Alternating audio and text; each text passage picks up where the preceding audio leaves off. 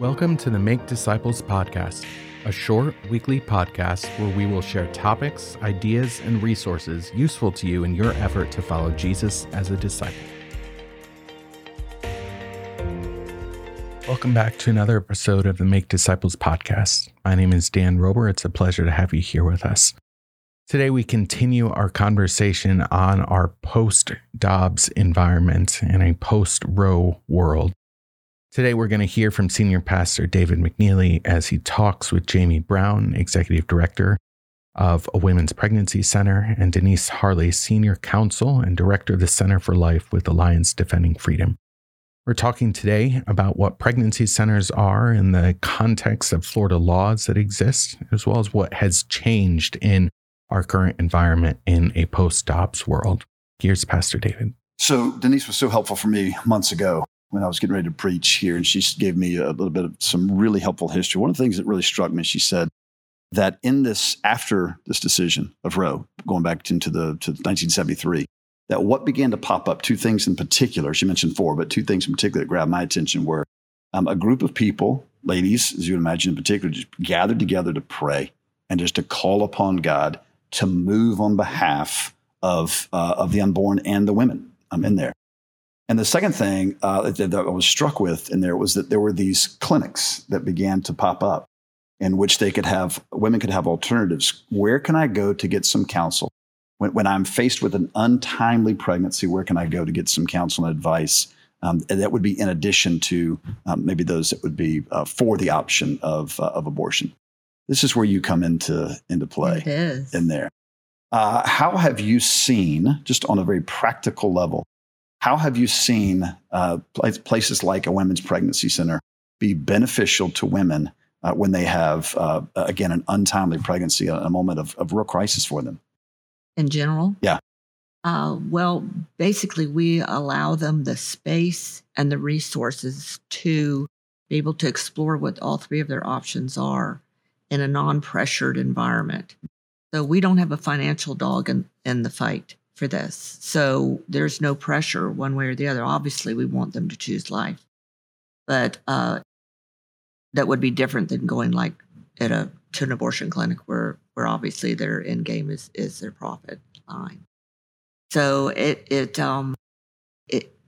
a great environment for them to be able to process what they need to hear, to get a view of their baby in the womb through an ultrasound, to get good factual and biblical counseling about what each of their options could look like.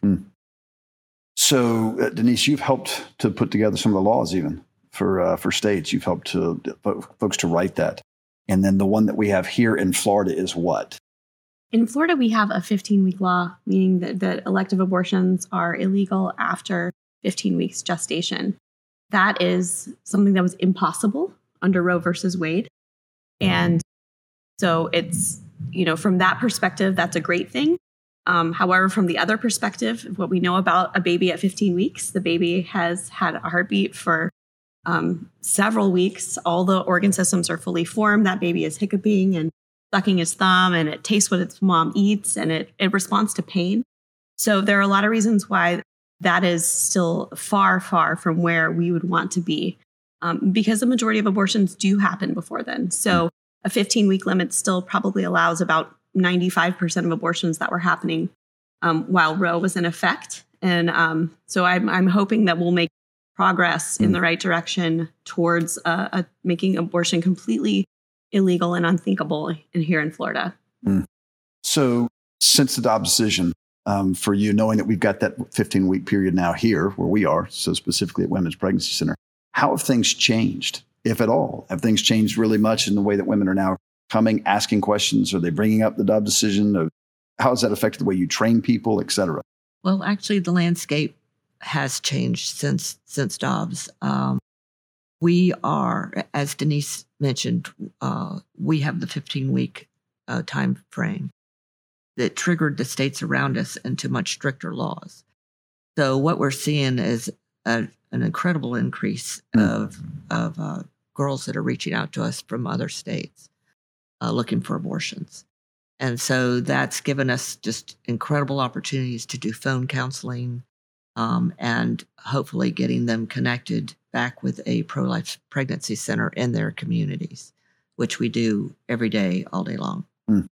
So it's not just people walking in anymore. You've got folks that are calling from, again, Yes. other states that have, are you saying other states have more restrictive laws than the 15 weeks? Sure. So Alabama does not permit abortion at all.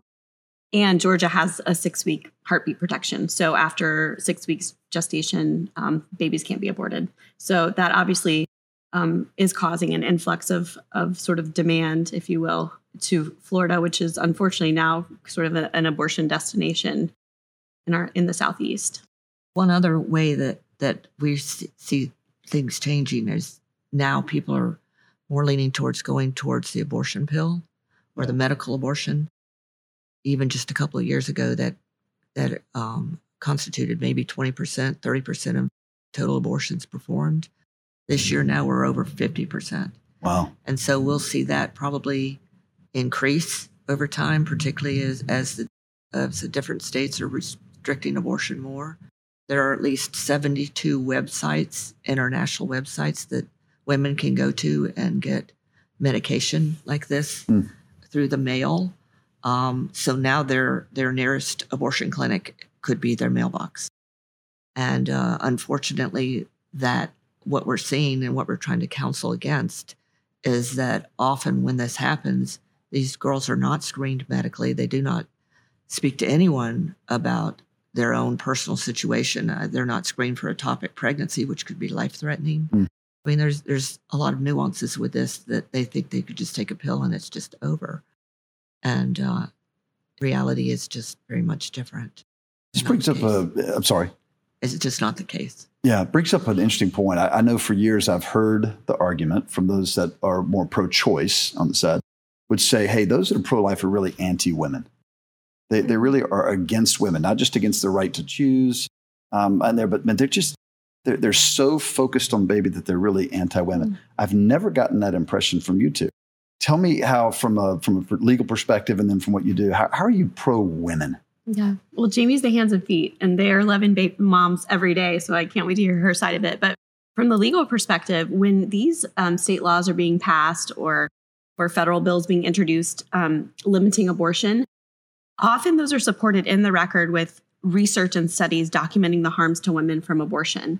So abortion is known to, besides the potential risk of death, to cause hemorrhaging, to cause sepsis infections, to cause uterine lacerations, causing women to have hysterectomies.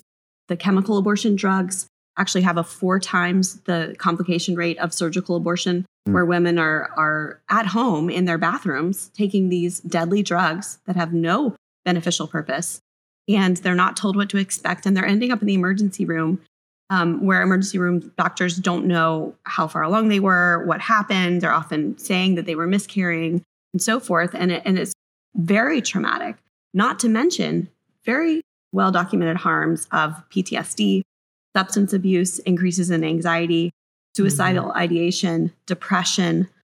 These are things that are emotional and psychological damage that goes on for years and years and years, which is another place the pregnancy centers come in with post-abortive counseling and just loving these women no matter what choice they made. So the harms are real, and they matter in why these laws are important to make sure abortion is not happening. How about the hands and feet side of it? How would you enter someone that says you're just pro-baby, not pro-woman? Well, I think she articulated it beautifully. We do obviously put the emphasis on the woman. And so whatever choice she makes, we're going to support her. Obviously, we don't refer for abortions, but we're going to come alongside her, if she allows us to, for after-abortion care. I mean, we're going to, if she wants to seek a place for adoption, we will place her with an agency that we trust and know well, and know that she will be well cared for and counseled before she, places her baby for adoption.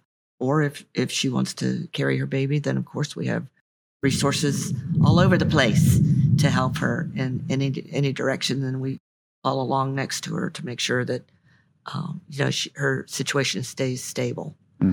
But no, the counseling all is about the moms and the dads We have a good, strong male counseling program as well, because they're certainly part of the equation.